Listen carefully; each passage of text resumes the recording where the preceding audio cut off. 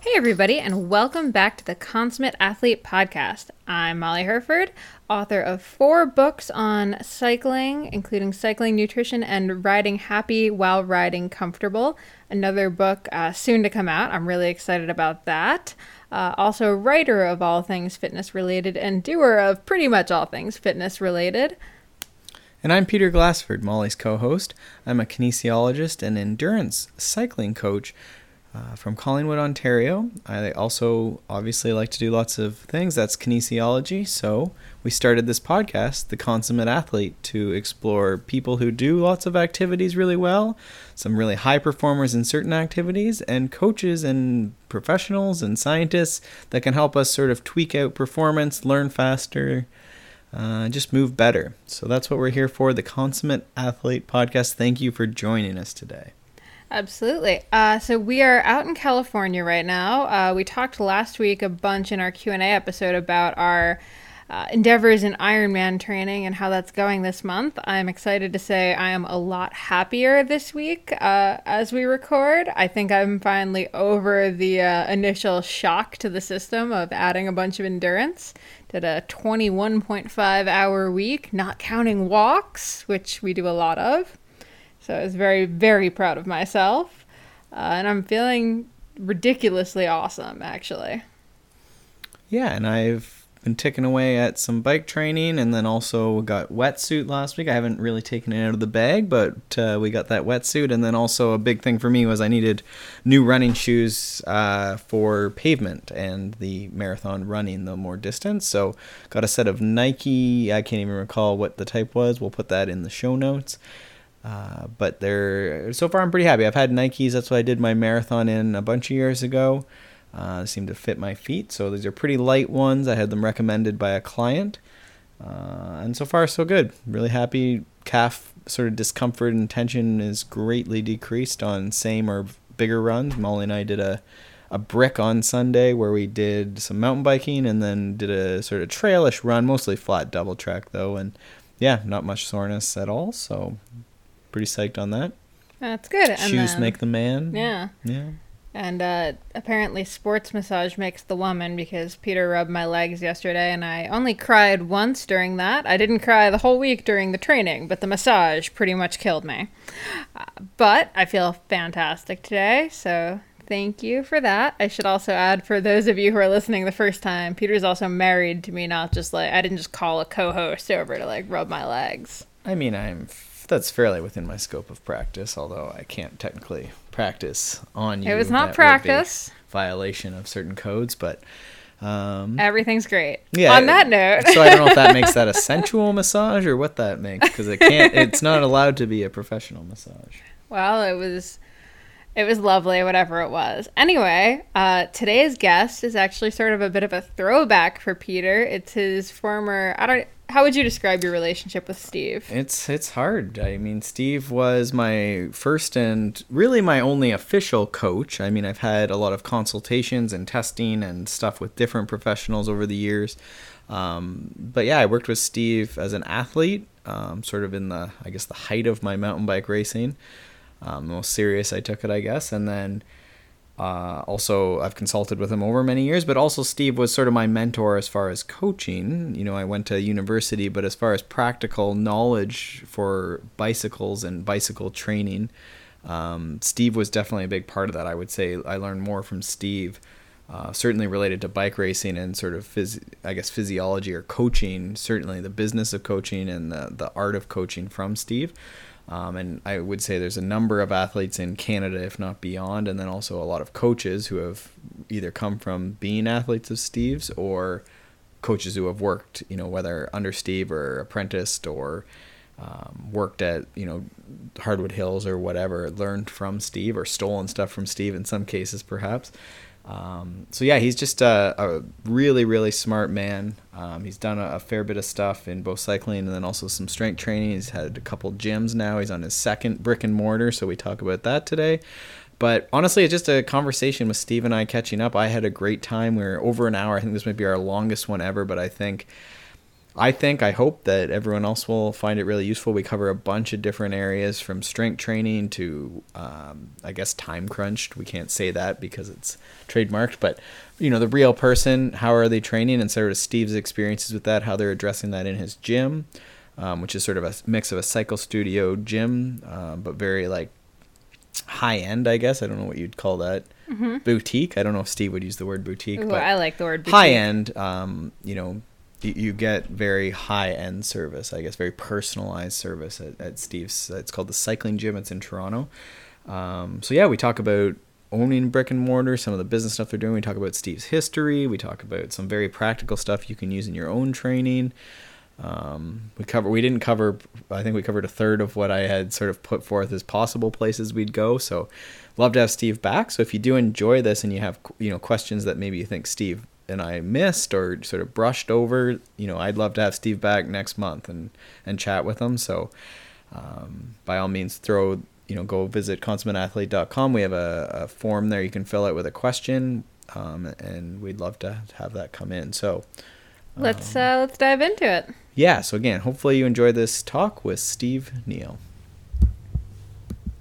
So I did, actually make some notes in the questions, and, cause you're right, I'm not great at talking about myself, but, so I guess currently is the Cycling Gym project, which is in Toronto, Ontario, Canada, just in case people listen to this elsewhere, which they probably will. Andrew Randall, who's an ex-pro cyclist, is my business partner, and we are 50-50 in this. We are in about year, I guess, 2.5-ish. We are sort of in Leslieville, which is eastern Toronto. Our building is about 3,700 square feet. It's pretty much split down the middle, half cycling. So we have 13 CompuTrainers and a couple of sets of rollers, and then the other side really looks like a CrossFit gym. It's squat racks and pull-up bars and rings and rubber bands and rowers and a variety of things, which we'll probably cover in some of your other questions, is like, what are we doing? So that's the quick thing. It's a strength and cycling based indoor facility in Toronto, and almost coming up 3 years. Okay. And it's a different environment because there's a lot of spin studios and that sort of stuff. But you guys are doing, like, people are on their actual bikes in the cycling gym. Yeah, I mean spinning's huge in any big city, really. There are other people doing the same thing we are. They've been in business for a long time. There's like Mindset Cycling and What's Up are two that have been in business for an awfully long time, doing on your own bike indoor training 4 to 7 days a week. I think where we differ is we use CompuTrainers and Perf Pro and a variety of other things. We differ with the addition of strength training, which is really how Andrew and I came about this project from different angles, I guess. People come to the gym generally, I'd say 80% of our clients come 5 days a week, and we've sort of built the programming around being an Ontario person, whether you're a triathlete or a mountain biker or whatever. The only thing that kind of gets a bit funky might be cyclocross because of when the season might be, but generally it's 2 days a week for strength and 3 days a week for cycling, which is programmed in I don't love the word periodization, but it's programmed in an organized fashion to, help people improve over the winter. And we see like really good, so far average monthly or sort of every 6 weeks improvement is between like 3 and 7% for everyone over 2.5 years. So everyone always is getting better, which is kind of cool. Right. And that's the great part in that sort of more isolated indoor environment is you can see that and you can adjust on the fly, right? Yeah, I think, when we first started, this is, we quickly realized what we were about to do was a paradigm shift. I've been working on this stuff kind of the way I do privately for a long time, 20 plus years, I guess. And you and I have sat down and had many a conversation about training and ideas and whatnot. And sometimes they're not different to you and I, but they're different to, I don't know, the recreational rider that might do Ride to Conquer Cancer, the person who might go to a 24-hour mountain bike is the person who belongs to a Toronto-based cycling club where they ride, 3 or 4 days a week, but it's, there's 90 people on these rides. So of course they become competitive. And so meeting all of these people, quickly realized that, they train really hard all the time. We started giving them workouts and like, wow, this is really easy. And, I used to spend an hour above threshold at my spin class. And so we realized that it's just what's normal to us is, wow, no one's ever even heard of trying to train this way to, move up a group in the road ride or just finish your weekend ride feeling more fresh. So that was sort of an eye-opener, I guess. I'm going to just interrupt a bit. You brought up, you have been doing, I wasn't going to ask you how long you've been doing it, but you've been doing it for a long time. And you've had a lot of different, worked with a lot of different people over the years. But I wonder, it's useful sometimes just to hear a little bit how people got going. So I wonder, we've got an introduction to what you're doing now, and I think that's good. We are going to go more into that cycling gym and sort of that where you're at now is in terms of philosophy and stuff. But what I'm wondering is if we can go a little deeper on, like, you started out, you were racing mountain bikes. This is like in the 90s, and then where did you go from there? Like, you were racing pro mountain bikes. Oh yeah, I mean, pro is a pretty big word because that means you make money. So I was racing. Elite. I was racing in elite, and I mean, I'm really proud to say that I did 11th in Canada at nationals one time because that was a big deal for me.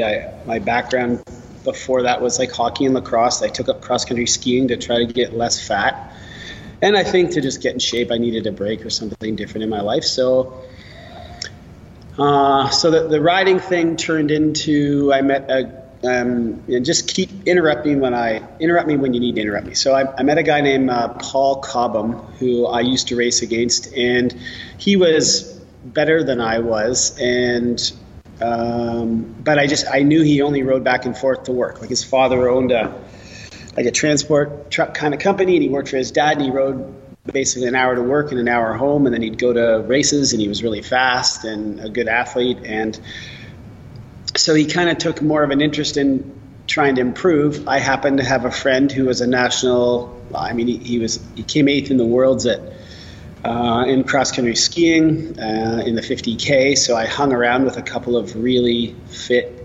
individuals. I'm going to throw a little cool, it's awesome that Alex Harvey just did what he did. So that guy's name is Al Pilcher. He kind of got me into endurance training, I guess, and I learned a lot from him because he was a world-class athlete. So I saw how he ate, I saw how slow he trained most of the time, but then I also saw how fast he trained the other times, and just from being around him for 3 to 5 years, I guess I learned a lot about how people train to get fast at that level. So Paul wanted to get faster, and I offered to help him, and so I'm trying to help a guy that's already better than me get better than me, and bought Joe Friel's book and used heart rate and kind of followed it to a T and just built a program right out of the book, and he became sort of top 5 or 6 in the country, and he was racing right behind guys like Kabush, and at the time, he was at the top, but he wasn't winning, let's say, and so he got up to that level. I didn't know Pilcher raced mountain bikes. No. Pilcher. No. I'm talking about Paul Cobham, the guy I coached. Okay, I'm with you. Okay. Sorry, Al Pilcher is the guy who I learned a lot from, which got me interested in helping my friend Paul. Right. Gotcha. Sorry to be confusing. So Paul. I was like, because I know the story, but I'm like, I don't remember that part of the story. He did everything but mountain bikes because he couldn't ride one. Right. I remember, and he was the guy that roller skied like into the ditch and stuff. I remember, was he not the roller ski dude? Yeah. Oh yeah, yeah. So if we have time again, we can tell funny stories about Al. But I'm referring to Al as someone who kind of helped me understand, I guess, really world class training. I just didn't really know it's all I knew. Right. And then Paul Cobham was a friend of mine who I helped get faster in mountain biking. And he got up to sort of the elite level in Canada Cups, and then all of a sudden, one day in June, he's like, I can't get out of bed. So I'm like, well, what do you mean you can't get out of bed? He's like, I can't. I haven't been able to get out of bed for a few days. So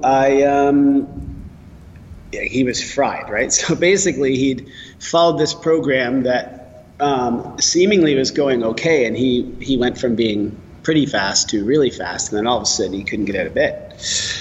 So I didn't know what to do.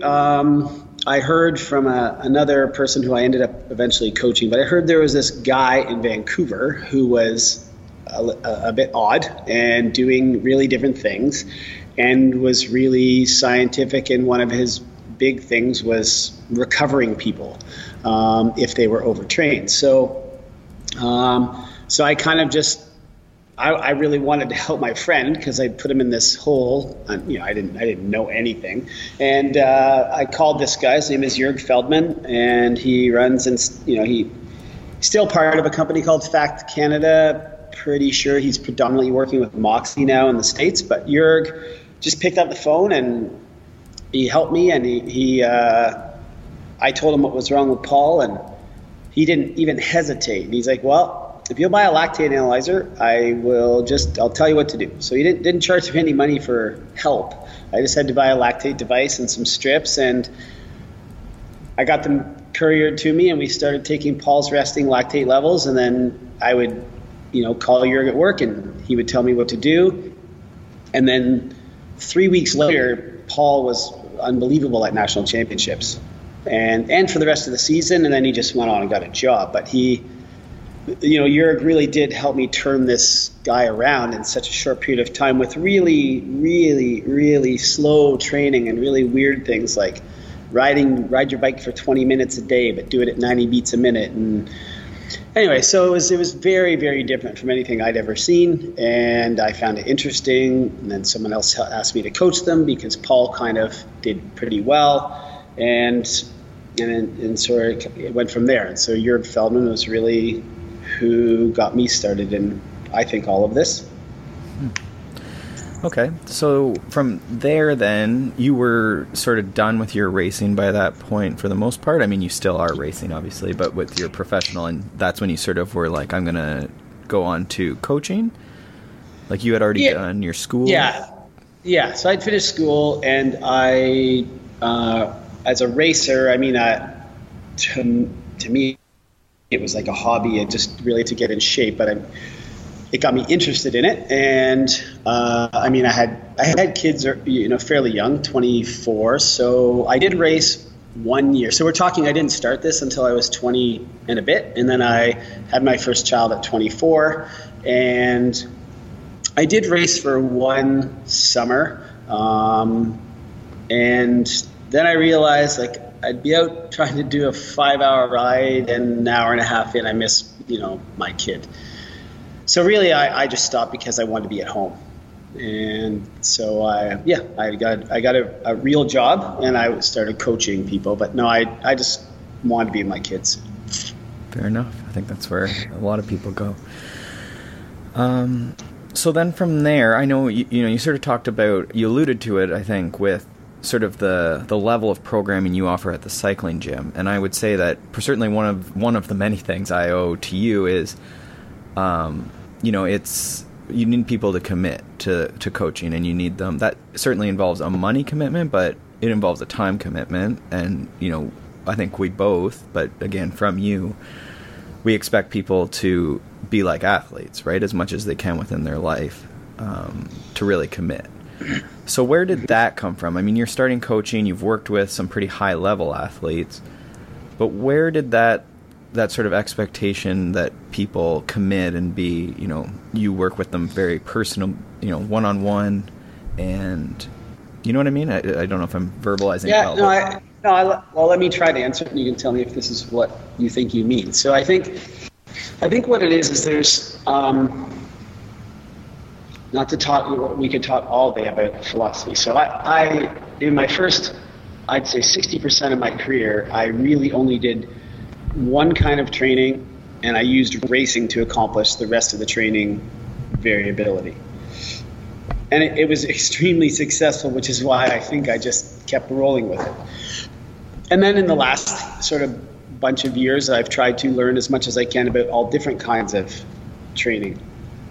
So it doesn't really matter whether you're a sprint interval training believer or you're a don't go above 70% of your max heart rate believer.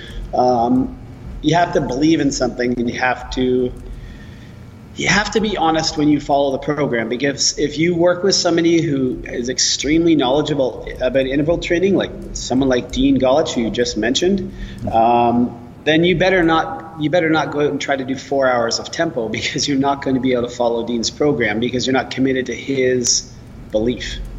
And he's proven that his belief and philosophy will work. And then there are other people that are on the opposite end of the spectrum that believe that a different kind of training can make people fast, and it does.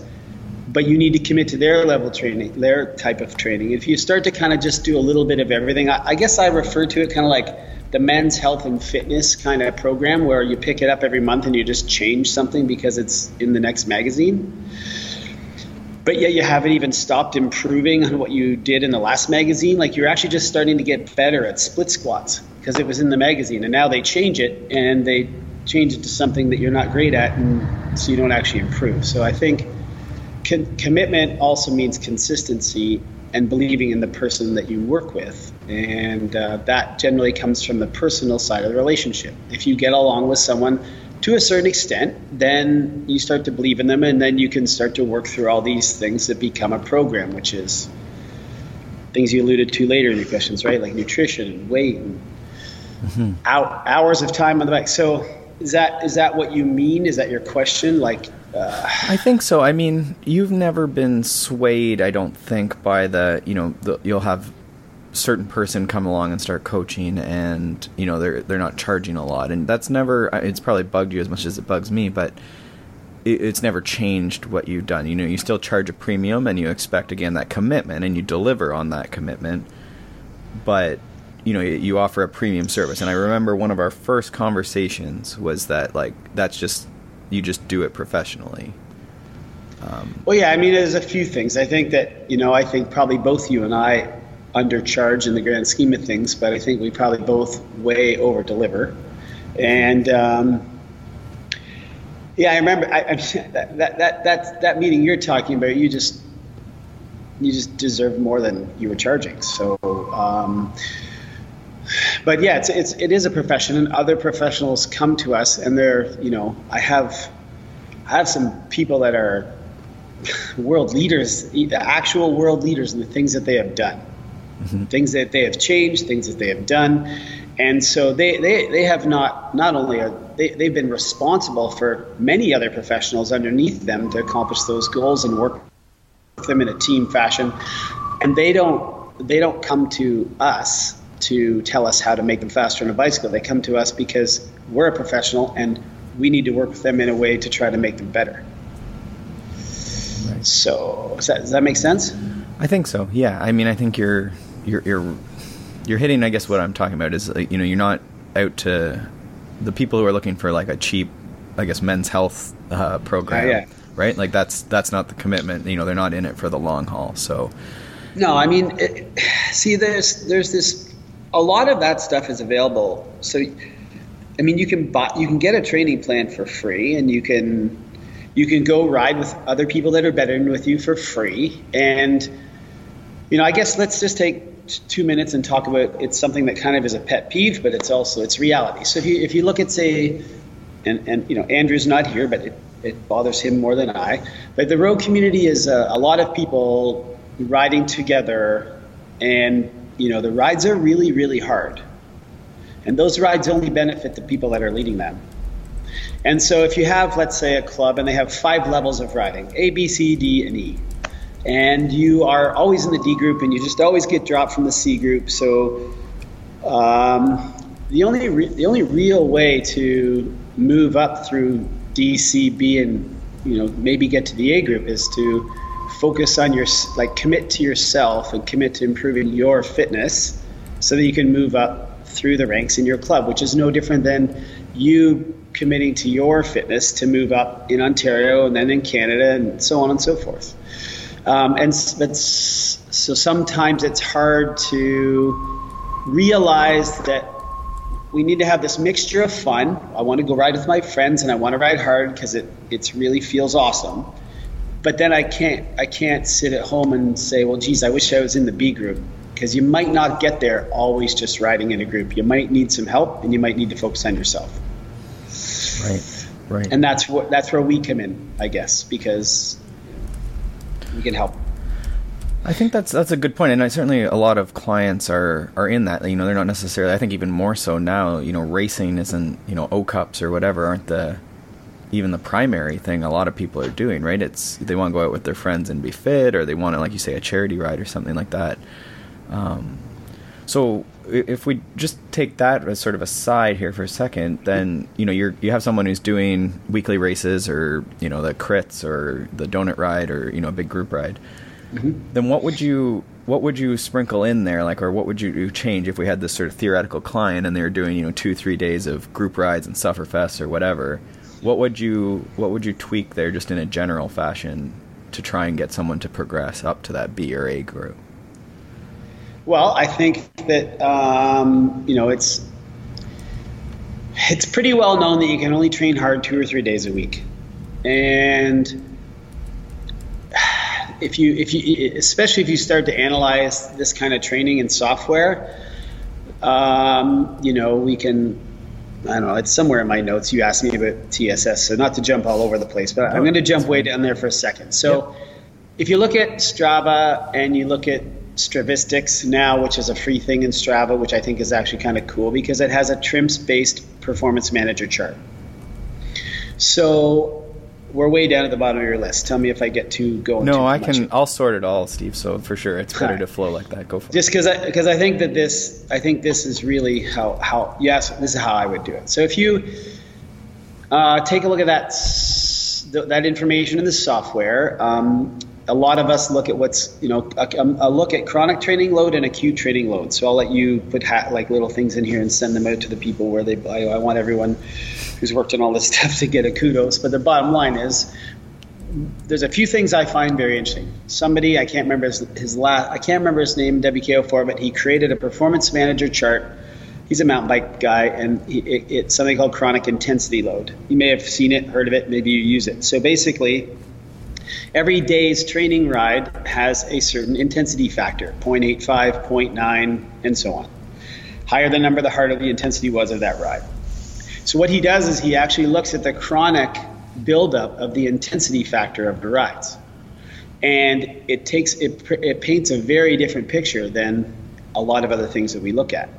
That's one way I like to show someone that their chronic intensity load is through the roof, and every time it gets to this place, they either take 10 days off cycling, which means they just missed 4 group rides, or they get sick, or they're really grumpy, and that if they pull one of those out a week and just go ride with a friend that's slower, then they may not miss so many group rides or get so sick. Right. So I think that what I would sprinkle in is, I'd try to unsprinkle more than 2 really hard rides a week on a regular basis. Mm-hmm. So I'd say 2 hard workouts are okay as long as you can do what I would call absorbing it, like a sponge. And the rest of the riding should be pretty easy, below 75% of your max heart rate. And I would always say go ride with as much time as you have freedom. Right. And it sounds pretty simple, but I just find people go too hard too often. Well, simple is sometimes good. It's not easy to do, but the explanation's often simple. Yeah. Okay, so then when you have someone, the PMC charts, the intensity factor, that sort of stuff, that makes sense. With these same people, often, we're getting stress from, being out late with work obligations or kids at lacrosse practice or whatever. So how have you found, because that can be part of the equation with these people as well. If they want to get faster, sometimes it's it's not even necessarily a riding thing. It's more that it's a bigger part, I think. Yeah. So have you found a way? I've dabbled a bit with HRV as that's gotten easier to use than back in the day when we used spreadsheets and pulled actual data out of polar heart rate files. But have you found anything that's sort of a good sort of way to help people I think even commit to it, but realize that there is a lot of stress and under recovery. Their sponge is not, it's very damp sponge. Yeah, it's always weeping on the counter. Yeah. I think a big thing is just, you can't, I mean, you can, I have, it depends on the person. I have just told people like, fuck, just slow down. You're going to part. There's one F-bomb. I'll try to make it down. It's okay. But it's like some people, it's just like, you know what? You can look them in the eye and say, tell me you're not going hard all the time, and tell me you're not always tired, and tell me your legs don't hurt all the time. And then tell me that it's working for you and that you're actually getting faster, right? And so some people, you can just kind of call them on it, and other people, this is a big thing I've learned at the gym, and it touches on your nutrition stuff. And but also as far as, what they do in training, it's like you almost have to just, what we've done at the gym is made the training easier and easier and easier, but we've also made it like kind of longer and longer and longer. And so we've basically not tricked the people. People have been coming here for over 2 years, and they've seen the changes. And the things that they used to think were long and boring because they were at, a very low level of wattage and a very high heart rate, they now find challenging because their aerobic fitness is better. So what they did was they decided to go to one place for 5 days a week for 6 months of the year, and we only train them hard once or twice a week, and they do strength, and so they're very rarely tired, and they're always getting better. Then we offered last summer a free test. Won't get into specifically. Come to the gym and do a free test every month. So a lot of people stop cycling in the gym in the summer, but they continue their strength. But we wanted them to understand that whatever they did in the real world actually made them worse, because each November, people will come back to us 20, 30% worse than when they left the gym. So they were all surprised. We also offered like a free consult to everybody that wanted it last summer, because we really wanted people to start to understand that there is a way to improve as we age if you just are a bit more careful. So we offered a few free services for people that come and test themselves so that they could say, wow, I am actually not moving up in my group, and I feel tired on my bike all weekend, and geez, my test number is down at the cycling gym. And then go back and do it again, and a month later be, wow, I'm even worse than I was after the winter, and I'm riding way more. How can I be less fit if I'm riding more? And we didn't really have to, they kind of learned that themselves because they had the ability to come and just try something. So yeah, I think that's good. I like that. How is it working for you? In the gym, often, when you're doing sort of that first consult, like it sounds like you guys are doing as well, you'll be talking to someone and they'll have some abstract goal like lose 5 pounds. And you'll say, okay, well, why do you want to do that? And, you try and suss out a why. And depending on, in cycling clients, it's often easier. They do have sort of a why. They have a group ride or some actual performance goal. But then, you'll ask them what they're doing, and they'll be like, oh, I do Sufferfest or something 3 times a week, and then I also do a group ride 2 times a week, and I go to the track every second evening as well. And you'll be like, whoa, how's that working? Are you getting better? And they're like, well, I don't know if I'm getting better, but I'm not still in that group, but I'm really tired, and I've had to take all last month off because I have this sinus infection and overuse injury, and oh, okay. Well, that seems to be working really good. What if you didn't have to do all that and you could stay at home with your family instead of going to the track? So it's funny. I'll try not to interrupt you much, but you made me think of something I got off on a tangent and forgot. So yep. So far we're talking about like performance and getting better in a group and moving up a group and so on and so forth. And I think the other thing I've learned by being exposed to so many people is that there are different reasons people ride a bicycle. Some people ride a bicycle to get better. Some people ride a bicycle for stress relief. Now you can question how much stress do they need to relieve and why, but the underlying factor for so many different personalities is that they don't always choose cycling for the reasons that we did. And there could be troubles at home, actually. So we're trying to convince them to train less, to be at home, but maybe they actually don't want to be. Fair.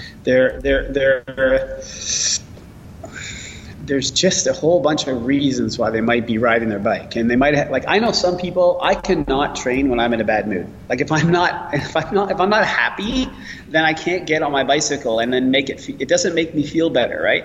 Mm-hmm. Whereas there are a lot of people who, when they've had a bad day at work or whatever, they get on their bicycle. It's just like freedom.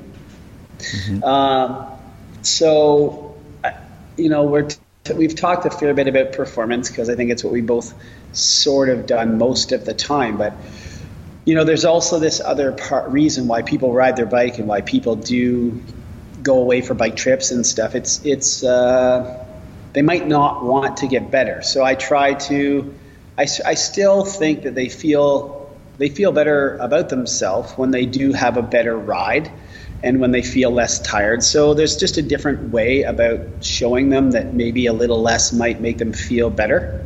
Mm-hmm. But it's the reason, you know, I guess my point is we also have to figure out why they're there. Mm-hmm. That why is important for sure. So now, are you able to get those people to commit that, you know, a hour or 2 hour spin in the park versus drilling themselves into the ground is, you know, as valuable? And, you know, yeah, I think, I mean, yeah, people were starting to ride with, we weren't trying to splinter groups, but I think things are really big. Some of these group rides have 100 people in them. So they're actually, like, the Toronto streets are not that great.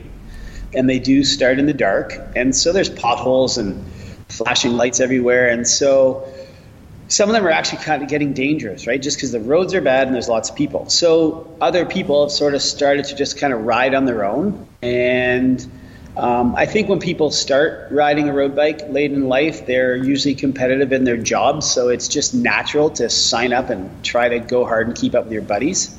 But then there's also being able to ride for 4 hours in the country and go on gravel and pavement and, you know, just talk to the person you're riding with I think it's starting to come back. It's something that Andrew's working really hard to bring back, is to, you know, it's okay to go ride at 170 to 200 watts for 5 hours and talk to each other the whole time and then be able to talk during dinner and get up and do it the next day. So yeah.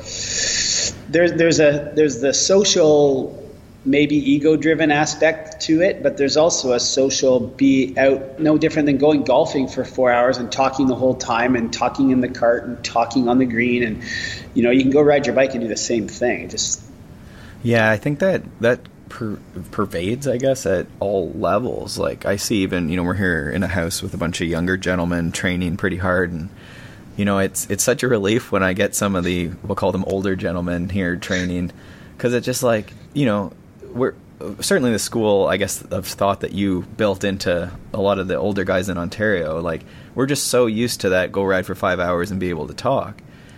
Whereas now it's just like drilling it constantly, and I'm just like, I cannot do this, guys. Like, this is not fun to me, right? And to me, it was always, you know, that pace is just, you know, and like you say, you get fit enough that it's not a easy pace anymore. But to me, not being able to chat, you know, is.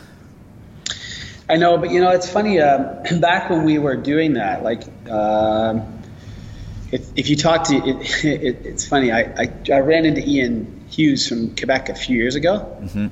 and it was just a hilarious chat. Like, he was like, because I knew Ian, and I didn't really know many of the other provincial coaches, and I was, I guess, just trying to work hard to do my best with all of you guys, right? So I just really didn't know, I just didn't know everybody else. So anyways, Ian was just like, you know, you guys, when we were kind of part of the Ontario scene way back then, he's like, we couldn't catch any of your riders. And then they actually took a look at a lot of their training volume and stuff in Quebec. And he's just like, we just never rode our bikes enough. Mm-hmm. And so, you know, to hear someone who you were, I guess, you know, coaching against and trying to beat their riders, it sounds all whatever aggressive and stuff, but it is what it is.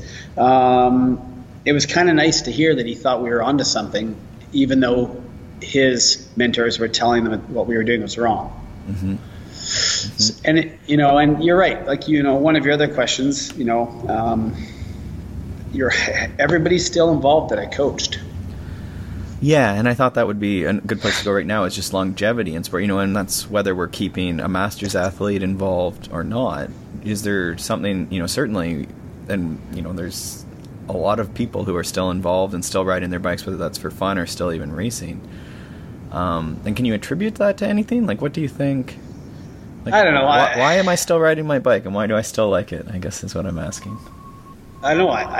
I guess if I had any part in why you're still doing it now, I hope it's because, there was a lot of fast people around us that, that I worked with. And it would have been pretty easy to try to, make everybody really fast really soon. And maybe I would look like a better coach. And I just always had this, it came a little bit from when I was coached, which we can talk about in a second. But really, with everyone I worked with, I probably slightly undertrained everybody. We still had some pretty good results. There was maybe other issues why some of the people I was coaching weren't faster, which I don't even really want to talk about because I guess I was naive and found out 15 later that there was issues. But I think everyone that I worked with was clean and worked hard and tried hard and was honest. And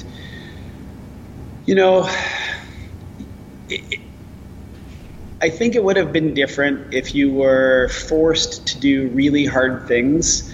I don't think I ever made anybody do anything. I believed in certain things. I remember we'd always sit down and probably did the same thing with you, and we did the same thing with people that you coach is, okay, what are your goals? And then it's like they would have a certain goal, and then you could show them a path that only I knew. I mean, there might have been 10 different paths to that place. I only knew one, and so I would at least present them with an honest path that would probably take them to the best of their genetic ability.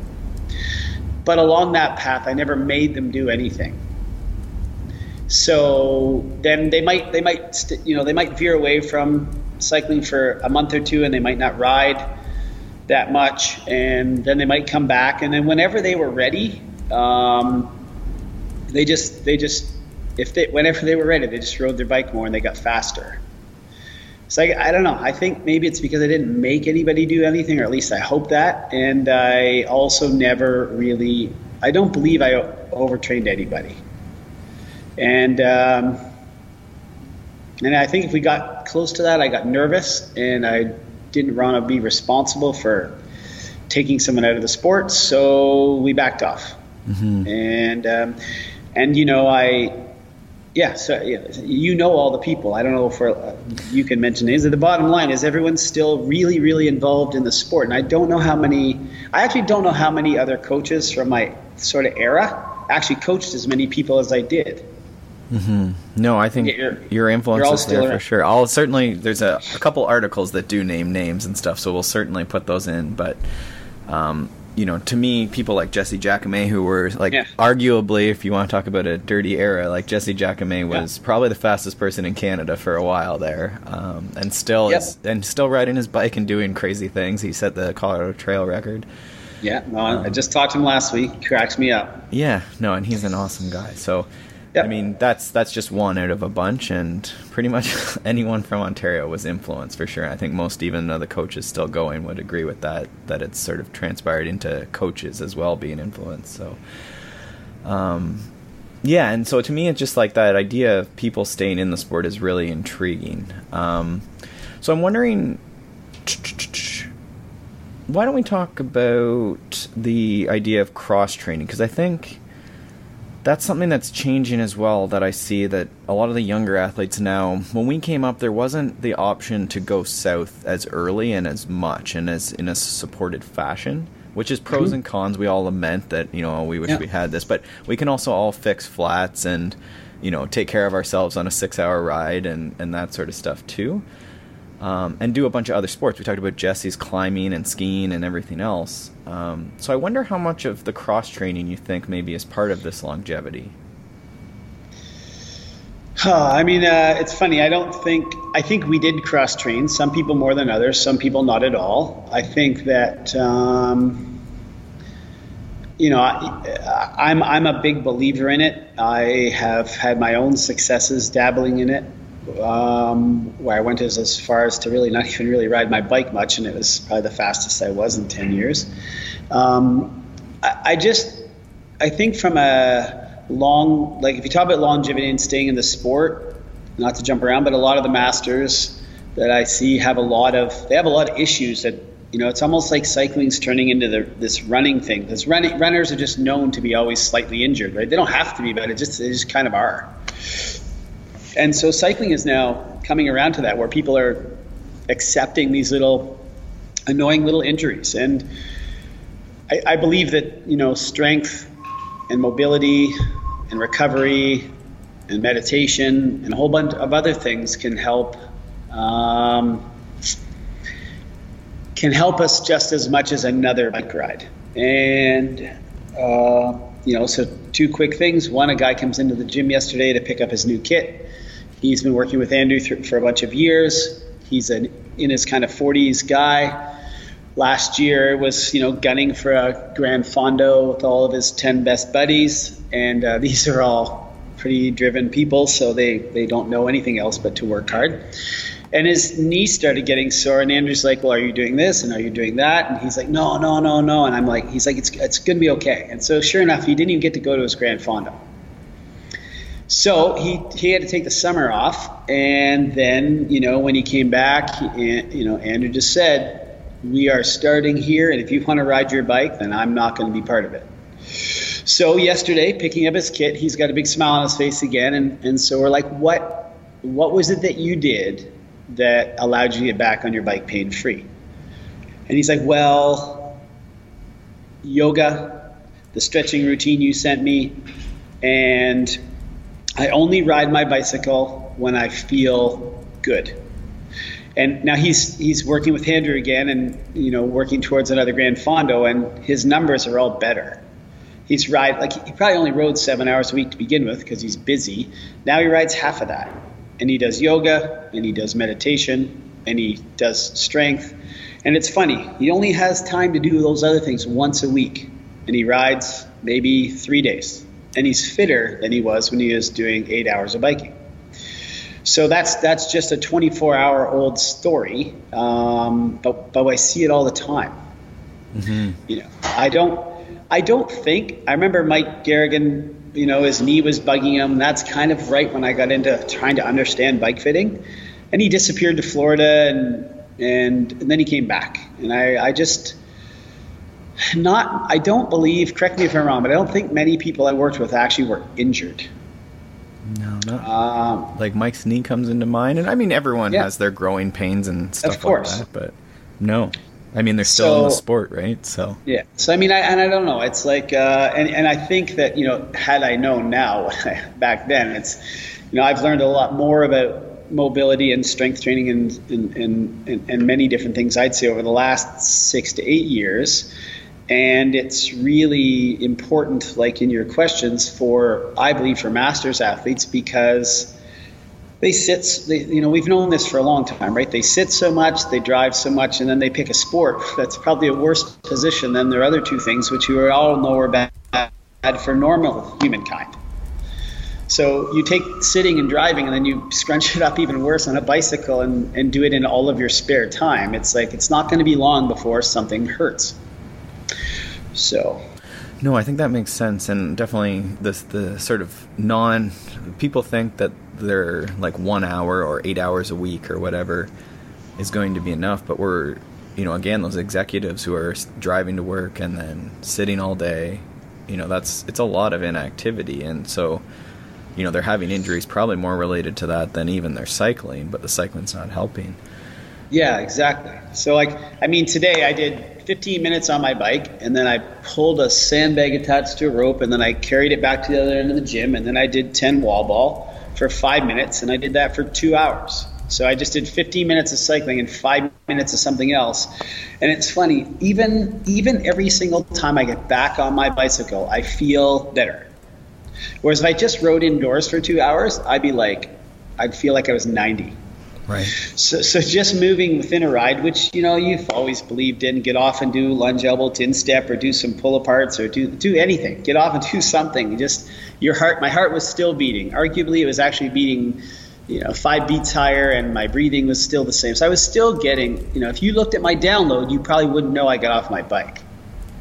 And I just felt better. And I think, it's Andrew's kind of an interesting character because he raced pro until he was, 40, right? Mm-hmm. And 2 broken collarbones. He broke his leg. He hurt his back, like some injuries that sound like he come out of a car crash. And the more he does strength, like he actually has a reasonable posture now, and he can put his hands over his head. Like he is just like excited because he can put his hands over his head. He used to have trouble putting his jersey on every day he went to go to a race. Jeez, and that's not irregular in cycling, let alone certainly the pro peloton for sure. Right. So he's an interesting character because a lot of these sort of masters road guys, they have so much respect for him because it's kind of, I don't know, maybe it's a mountain bike thing, but I think it's more of a road thing where they just love to ride with pros who are fast. You know what I mean? Yeah. I'm sure a lot of people love to ride with you because of who you are, but no one ever wanted to ride with you because, so maybe I just don't appreciate it. But the road scene seems to be more in line with that kind of mentality. And so he's like, guys, yeah, but you can't, you got to be able to do this and you got to be able to do that because trust me, 10 years from now, you're going to feel like shit.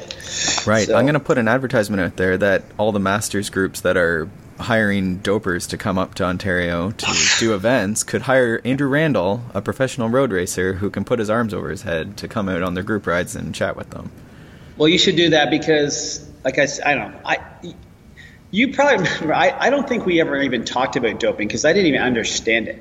No, I don't. I think were like so ignorant and just like loving training and riding. Yeah. Like, which sounds. And funny thing is, like I like so many of those people, and I say those, and you know what I mean. And it is what it is, and I was never in that situation, so I'm not it's a funny thing to say. I'm not going to judge them, but you're right. It's like they do get to carry on and be better than everyone else, even when they're done. And so if people want to ride with someone who's legit and has Andrews, that would be awesome. Yeah, it's just my pet peeve. Like, how many awesome people are there that we could hire? Anyhow. Yes. I had this question, and this was on my sort of thing to ask you. So you mentioned your workout, and thank you. I've put that in there as Steve's workout of the day here. And I think that's neat. Do you remember what that's called when, that sort of mixing, it was something to do with, cardio shifting or something like that? Do you remember what that's called? You mean the lactate shuttle? Is it lactate shuttle? I thought there was another name. I'll put lactate shuttle. But for now, I think this is something that, I know has been discussed scientifically, and so when you use, let's say you do, let's say you get off on your bike and you do a bunch of push-ups. Right. I remember doing 6x10 tempos with 10 or 20 burpees every 10 minutes, and that was the recovery. Yeah. And it was good. Yeah. So what happens, at least what I believe would happen, in my opinion, as they say, is you create a bunch of lactate and all the other good things that float around with it. Not that it's bad. We all know that already. But so you create a bunch of work in one area of your body, and then when you start to move a different limb, so now you get on and pedal your bikes, your legs did not generate the lactate and the other things that float around with it. I'm being kind of vague. But they have to clear it. And so, especially as a mountain biker, if you have to go start up a really steep hill and then dive into some single track, what's in your legs is going to go to a muscle that's working. So that's going to be your lungs and your heart and a whole bunch of other things. Anything that's moving is going to help clear that stuff out. And I always felt that, the more efficient you could be at going back and forth helps. And then you also don't have to do all this really hard training with your legs that makes you tired all the time. So you can create 14 millimoles of lactate in your arms from doing push-ups and then get on your bike and clear it, and maybe your legs think that's a good thing versus a bad thing by creating it all the time. And maybe have a higher training load, even, a better stimulus too. Yeah, yes. One thing I see about a lot of really efficient cyclists is they have this lowering heart rate all the time. And we see this in masters people like crazy. And then, you get them off and you get them to move their whole body, even just squatting, holding 5 pounds, and they see this near max heart rate and breathing frequency. And I think there's a place for that. Like when, if we just talk about science and energy systems and, VO2 max is one of them, but that means your heart rate has to be high, and so does your respiration. But if your legs die out all the time because you're kind of semi-fried on your bicycle and you can't get above 85% of your max heart rate ever, then how are you going to develop that system? Mm-hmm. Well, and this was another kind of like Andrew moment. He was after 2 years, his heart rate is coming back to what I'd call safely normal. Like it was frighteningly low. Okay, I know that world. You know that world. So what happens is when he actually does other things now, and he now has a heart rate on his bicycle again. Right. So I think it's important, not from the movement. There's a lot of great movement quality if you build a good circuit and so on and so forth. But I think it's good for us in the long run. Yeah, you know what I've had? So 2 things that I'm going to bounce off you here. So I've gone to using basically high-low off, which I'm sure you're familiar with, like Charlie Francis type stuff, right? Yeah. So I've started just doing that, and that I found started doing like a crazy hard interval day, which probably includes a strength training session separate, and then a longer day, which could be 4 or 5 hours, and still even maybe moderately hard on the low day. And then the off day, I just don't ride my bike, and we'll still walk a ton for errands and put in a lot of time, maybe even 2 hours of walking. Mm-hmm. And then back at intervals the next day.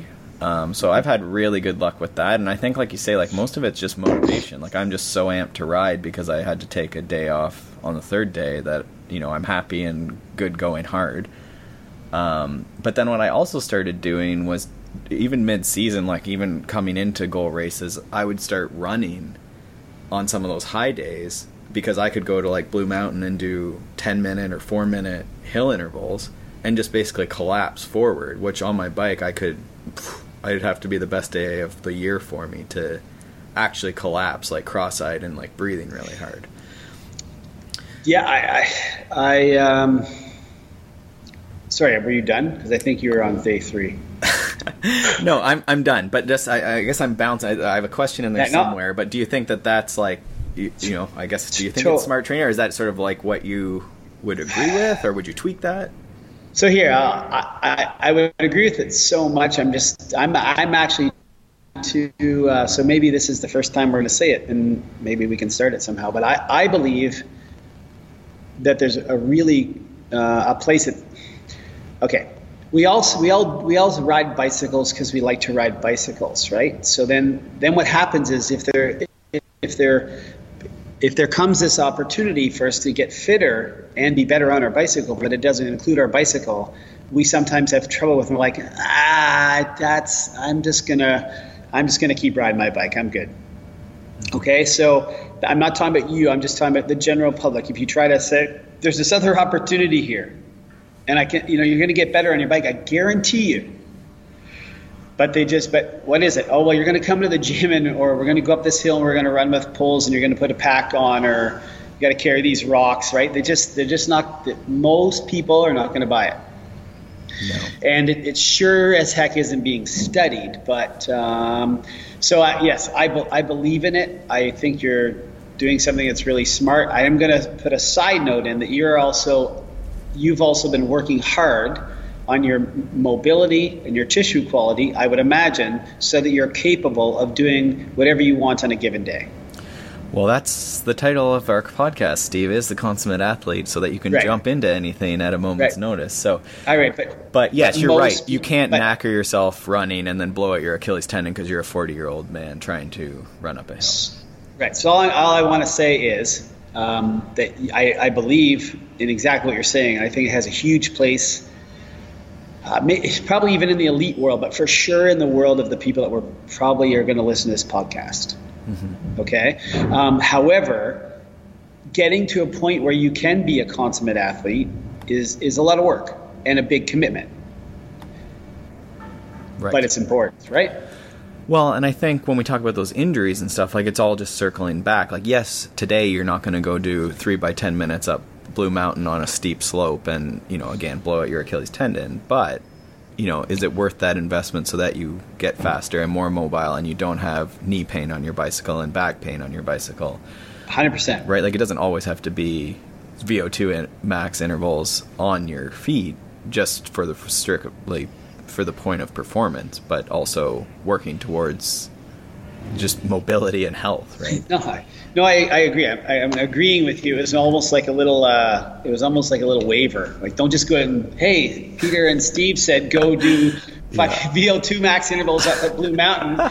I'm going to do, because seriously, it's like men's health. They just read this yesterday. I'm going to go do it. Well, and you would run into that. I think you're probably even hesitant just with CrossFit, right? You've been associated with CrossFit, but people don't understand. Like, it's not that you're saying jump right in there and wall ball or put a big barbell on your back instantly. That's not how you ever operated. And no. But yeah, and so interestingly enough, to get to where you are being able to run up a hill, you can do lots of movements that won't even challenge much mobility, but still do the respiration heart rate thing that we're talking about and benefit you on your bicycle.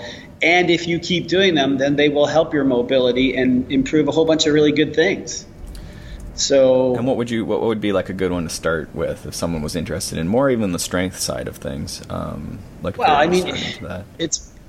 pretty. I mean, some of the simplest things, like you could hold a kettlebell in a goblet squat position and do 10 squats at whatever your best range of motion is to have a good shape, and then you could do 10 ring rows.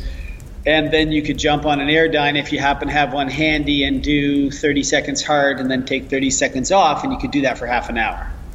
Right. So, pick something. Pick a squat movement, pick a pull movement, pick a piece of cardiovascular equipment that's not your bicycle, and then just mix it up and you could do endurance. You don't have to go hard. You could just do endurance. You could also do tempo. You could do VO2 max.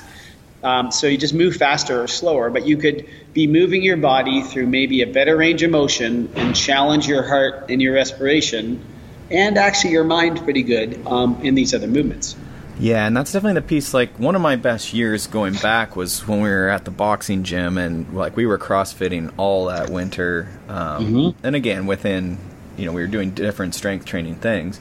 Yeah. But there was a lot of those just like slugging it out for a while, and maybe I ran to the gym or Cole ran to the gym or rode to the gym, and so the days were long, but in the middle there you're just flipping tires and moving steady. And I remember just the mental toughness from just like one more flip of the tire, and then okay, now you're running home.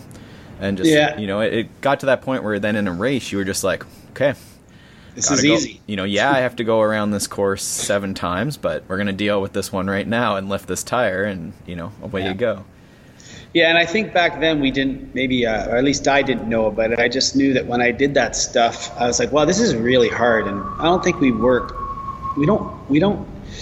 You go help somebody build a deck and you got to carry cement all day and shovel, and then you got to go to bed at dinner. Like, when was the last time you actually had to go to bed after dinner being a biker, right? I mean, it makes us tired and we train hard and stuff, and then you go do something different and you're like, you have to go to bed right away. Mm-hmm. And so the training was just, for me, it was sort of a lifetime thing, and it was something different, and I was trying to fix my own injuries. But I found it interesting, and I actually got in pretty good shape, and I'd say the best shape, including on my bicycle, in 10 years. Mm-hmm. And so, at the time, you're an elite rider, and you trusted me enough or found it interesting enough to try. And so it's interesting to hear so many years later that you found that you had a good year.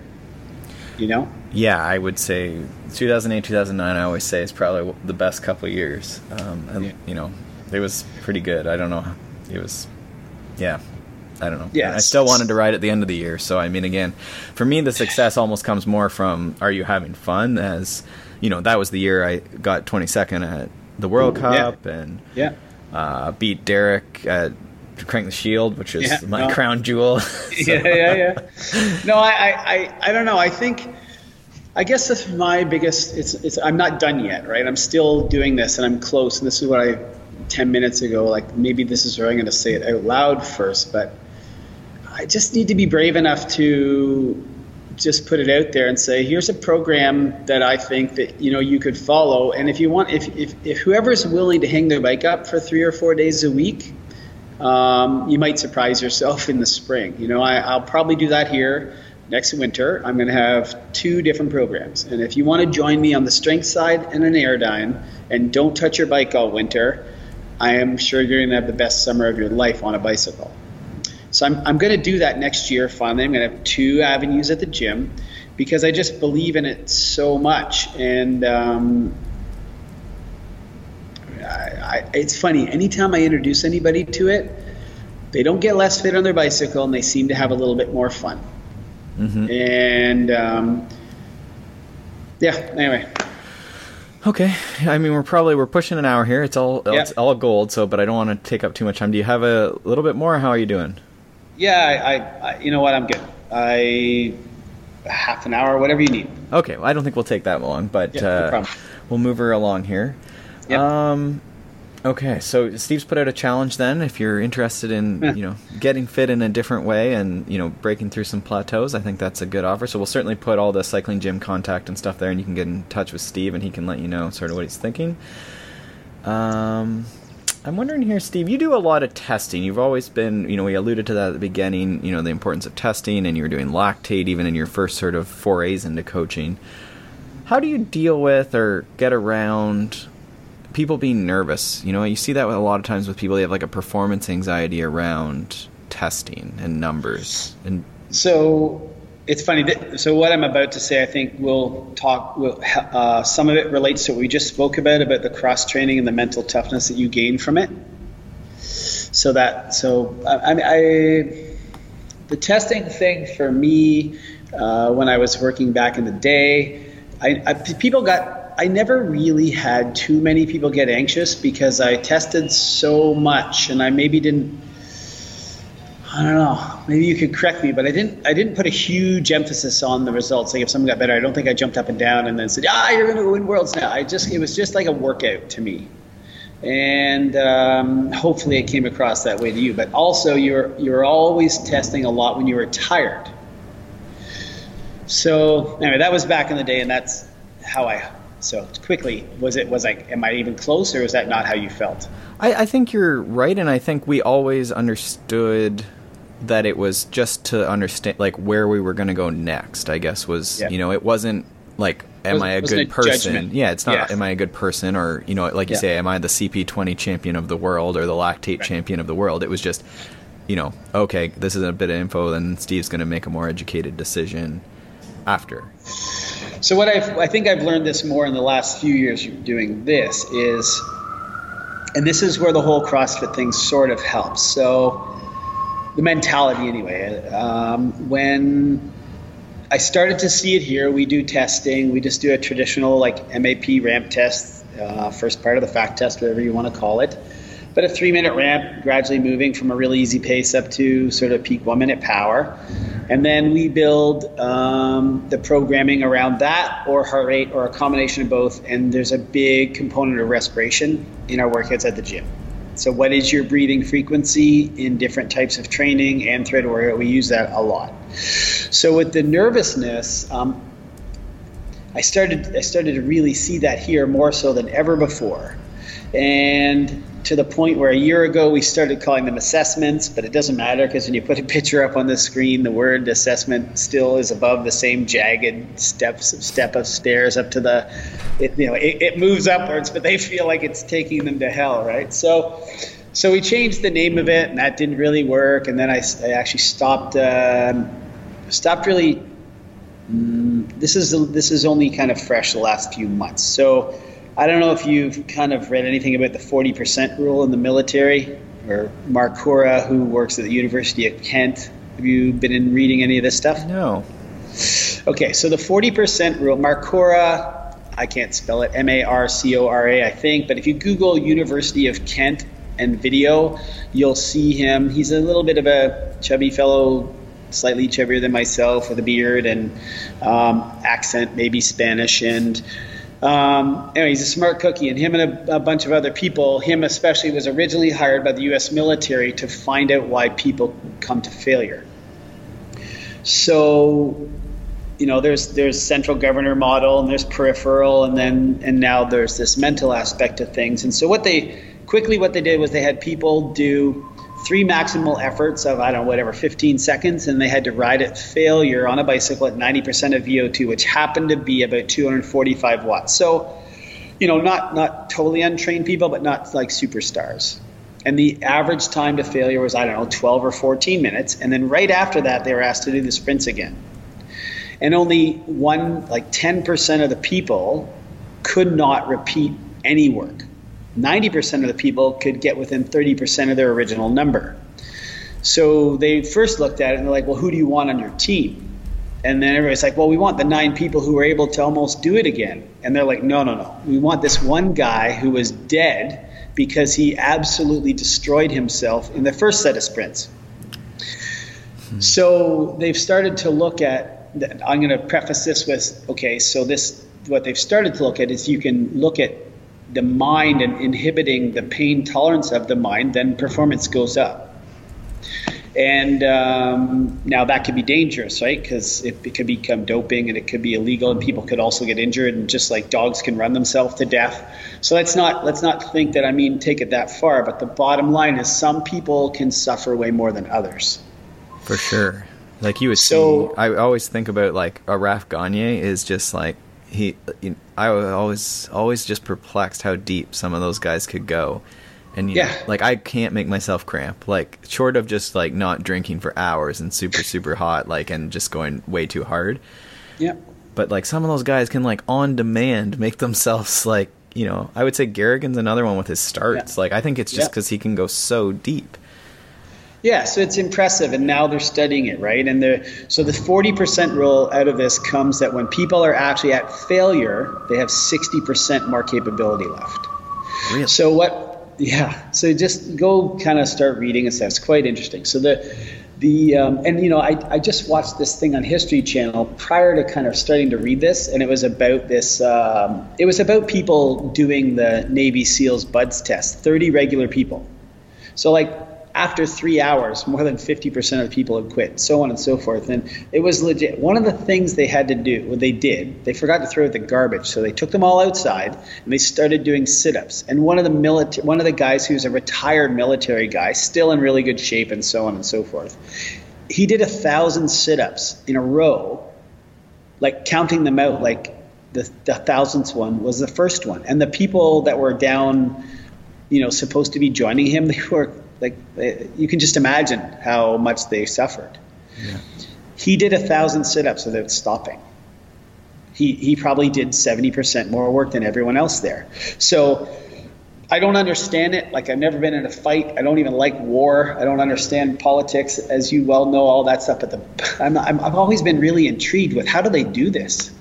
Mm-hmm. So anyway, so now it's being studied. And so what we've started to do at the gym is have quizzes. Surprise. Remember at school you got a surprise quiz? Right. Remember those? So now we have surprise quizzes. So as an example, we might do an hour and 50 minutes of endurance between 68 and 75% of your max heart rate. And it'll be I'd say 90% of our workouts here are on what I'd call variable terrain. So we use our own gears and we ride. There's not many fixed wattage intervals. We want people to learn how to change gears and pace themselves, and everyone's doing amazing at that now. So, however, then, you might have to do a 5-minute time trial and try to beat your MAP from 2 months ago or 4 weeks ago in a ramp test.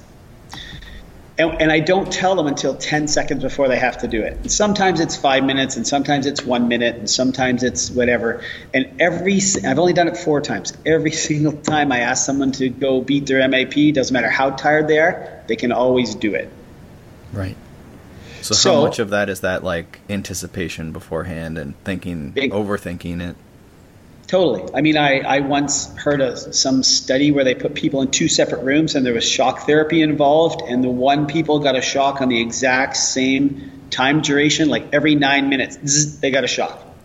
And in the other room, the shock that they were getting was much higher than the other people, but it was intermittent and not on this regular schedule.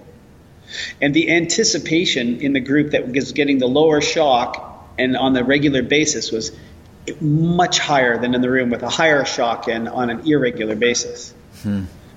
So anticipation is like, they've even, you probably know they've taken like an MAP test and done it reverse. So if you can get to 330 watts, I'm going to start you at 360 watts, but we're going to go down the steps, and they always achieve a higher VO2 max. Really? Just from reversing the test. So they would achieve it, though, in the first few minutes of the test, then? Yeah, you'd achieve it early. Huh. I've seen that with marathon pacing, like your perception of, like, even if you do the exact same time, but you pace it actually the opposite way you would think. So really hard, like you almost blow up and then like finish it off. It feels way easier and you're much happier about it. Yeah. Well, another, I mean, Tim Q, how do I say this? I guess most of the software and stuff in our industry is truly based off of hard work. People want to work hard, so therefore we give them that, right? Which I think is something you mentioned earlier that we maybe just didn't do. Anyway, so the webinars for WKO4, the more that, remember, we're talking about a power-only based world. Mm-hmm. So now the last few webinars have quite a bit of heart rate built into them. But the other thing that was really interesting in Tim Cusick's aerobic whatever seminar 2 or 3 ago, was he's talking about building long intervals, right? Building tempo sets, 3x15, 3x20, 2x30, 1x45, and so on. How do you build these? And then the question came up about recovery. And he's like, well, physiologically, science has not proven that there was recovery, that it actually does any benefit. But the reason we built in recovery is because people can't handle going long. Right. Yeah. I thought you were talking about the other one where he was talking about 5 days of tempo or something in the base building, and I sort of had a smile, which you probably did as well, because of how crazy that is.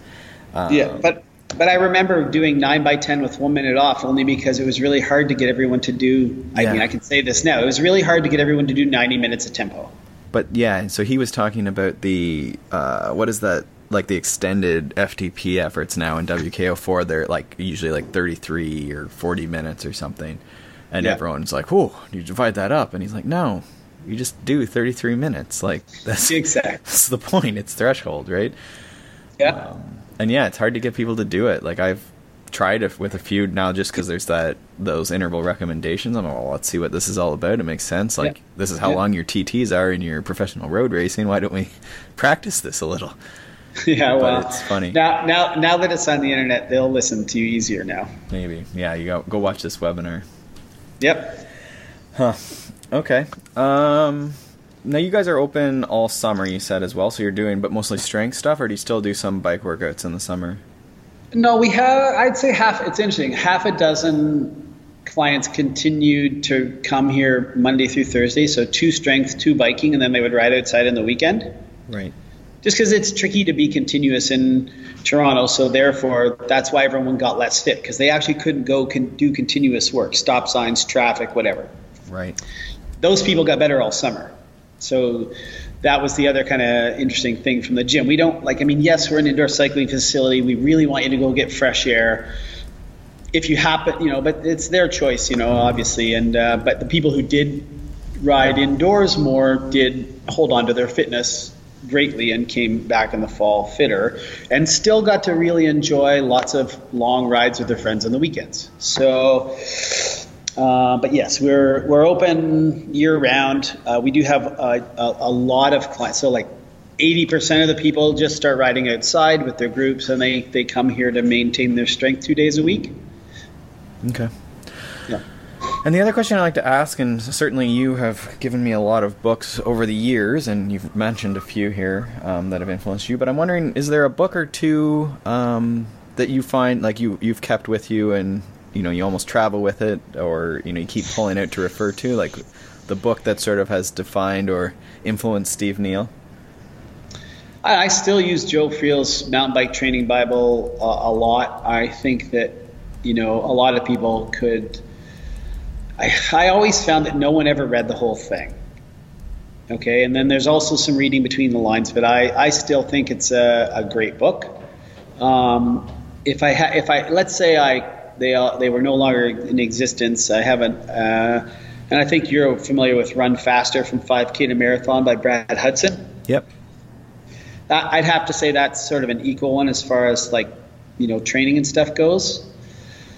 The last lecture is one that's still on my desk. Okay. And I recently, like Tools of Titans, I was never sort of into remember, this is why it's funny that we're doing a podcast, because the reason that you went out on your own is because you were more than ready than I was. So it's funny so Tools of Titans, I find, has been interesting mostly because I can't read really big books. It's a big book, but it's a whole bunch of little books, so I can get through it. But it sure did open my eyes, kind of like to certain things that I thought I knew about, heard of, but I've really enjoyed that book. That's interesting, because certainly I've been exposed to, and I guess influenced by Tim Ferriss, as any 20-year-old male in the 2000s probably was. Yeah. But I've had a few people, and of all different ages, say they really liked that one.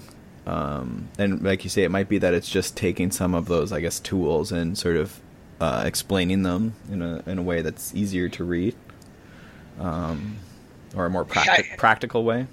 Yeah, I think it's because I think the book is going to have more than one thing for everybody. Fair. You may not get it out of every story, and then the other thing is, some people that you and I know, like Brian McKenzie, is in the book and doing something, and have you read it?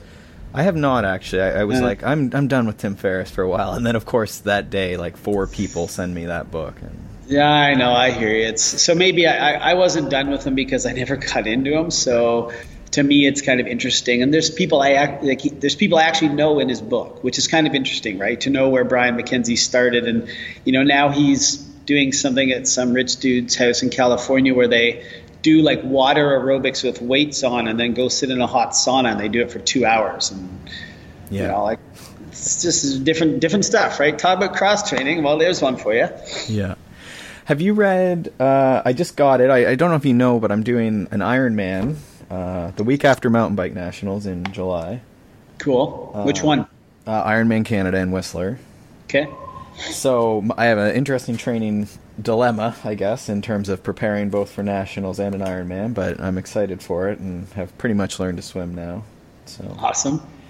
So yeah, so that's been exciting, just sort of like swimming's been crazy, going from 0 to like actually like yesterday I PB'd for I'm using 1 hour as sort of just my measuring stick, and I did like 2,600 meters yesterday. Awesome. So still some work to do, and I'm going to do a lot more. Like I've done a bit of coaching. I was in to see Rich a little bit, and I've done a few different things. We actually got to talk to the, what is it called? Total Immersion, like inventor guy, Terry. Yeah. So that was neat too. So yeah. So anyhow, I got the Joe Friel. He just released his training Bible for triathletes, and like it's completely redone, and big portion on mental stuff. And I don't know. I think anyone, even if you're not in triathlon, it's pretty good. But some good drills for swimming in and out of the water, and strength training still in there, Joe Friel style. And cool. Yeah. Yeah. Well, yeah. No, that's. So, what's your favorite book? Good question. I do list that Run Faster still as well, because I remember that being the one, we were into all our tempo and fact-based stuff and endurance, and that was sort of the first time I remember where we were like, like there's this other stuff we could sprinkle in there too. Like, what do you do with that other 20% of the time? And also because it was not cycling. I think that was when, at least the book that stuck with me, that was like you can learn stuff from other sports, right?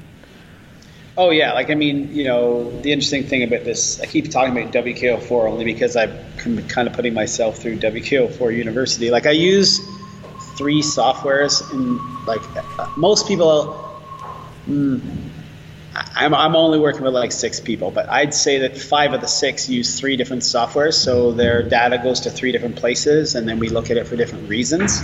Right. But WKO4 is kind of neat. Like you and I were just back and forth setting this podcast up, talking about like VAM, and actually like, okay, well, what about in a mountain bike stage race, the guy who has the same VAM but rips down the hill twice as fast, so he beats you by an hour. Right. So that's something that that I think is interesting to be able to look at, because you take okay, so you're climbing the same this year, but you went down Pilot Rock in Pisgah 5% faster because we never got to your motocross question, but because you're a better downhiller, which is part of the sport. So the software allows us, it's kind of cool. It allows you to look at those different things. Yeah, it was neat. I actually got to go to a course with him, and I'm blanking. Kevin is the math guy. Yeah. And it was good. Like, and honestly, like, I was having trouble. Like, I was just like, this is way too much computer programming. Like, I don't know about this. Like, I'm Mr. just movement and, be happy. And I'm like, I don't know if I want to go back into the data side of it that deep, but we spent the weekend and it was good. Like, I'm on board, and because it's so open source too, right? Like, it's really cool that you can just go in and like, okay, here's a new graph that, shows you this. And so the programming side of it's interesting, but I only have so much tolerance, although I want to get better. Yeah, I know. So, I mean, it's always, I guess it's just part of my brain. I mean, there's a million other things, obviously, to doing this than just software. But it is interesting. It's very cool to look at when you've, worked with somebody for 8 years, to look at things changing. But I don't know. I just like it because it allows us to kind of, find out something. It's basically whatever you think you want to try to find, you can find some math whiz to create the equation for you. It's kind of cool. Yeah, really, really neat. And like, we did a bunch of that, of just theoretical, like, what do you look for? Like, and that's their thing with it, right? It's like, okay, you're Steve Neal, you have like your 3 things. Like, when someone comes to you for coaching, what do you want to know? And they would just keep asking us that and trying to get you to think about your process. And they're like, this is all about workflow, so that when you have that new client, you're not just reinventing the wheel. You can be like, okay, what's your descending VAM? What's your peak, like, what are the best 5 20-minute efforts you've done in your life or in the last 90 days or whatever? And, you can put that all on a dashboard. So. Yeah, exactly. It's like, well, yes, you're correct. It's awesome, but a whole other conversation for sure. Anything else, Steve? I mean, I think you're going to have to be a recurring guest. I think you were pretty good. Hopefully people agree with me. And so if there's more questions for Steve Neal in the future, certainly throw that on. Steve, do you have anything else to close off? Not really. I mean, I've never done this before, so thanks for asking me. And, I like to talk, but this is kind of cool because it feels like it's just me and you, and now a whole bunch of people are going to listen to it, I hope. So right. I'd love to come back and talk if you would, because we didn't get to some stuff, and maybe we could even expand on some of the ideas that I think both of you I probably believe in. So hope it goes well. I think that's awesome. You're a natural. I knew you'd be good. We've had enough talks over coffee that I knew it would be good. So not so long next time. Maybe I'll come visit you. We're back in April, so okay, cool. Come for a tour, or maybe we'll go for a ride, or maybe we'll go for like some sort of run or something, or pole run for old time's sake. Whatever you want to do. All right, man. Thank you so much. We'll talk to you soon, Steve. Take care. Bye-bye. Thanks so much for listening to the Consummate Athlete Podcast. We would love if you would head over to iTunes and leave us a review. And while you're there, consider subscribing. We'd also love to connect over at Twitter and Instagram. I'm at Molly J. Herford, and Peter is at Peter Glassford. If you have ideas or questions from today's podcast, or you just want to browse some of the show notes and past shows, you can also check us out at consummateathlete.com. Thanks, guys, and we will see you next time.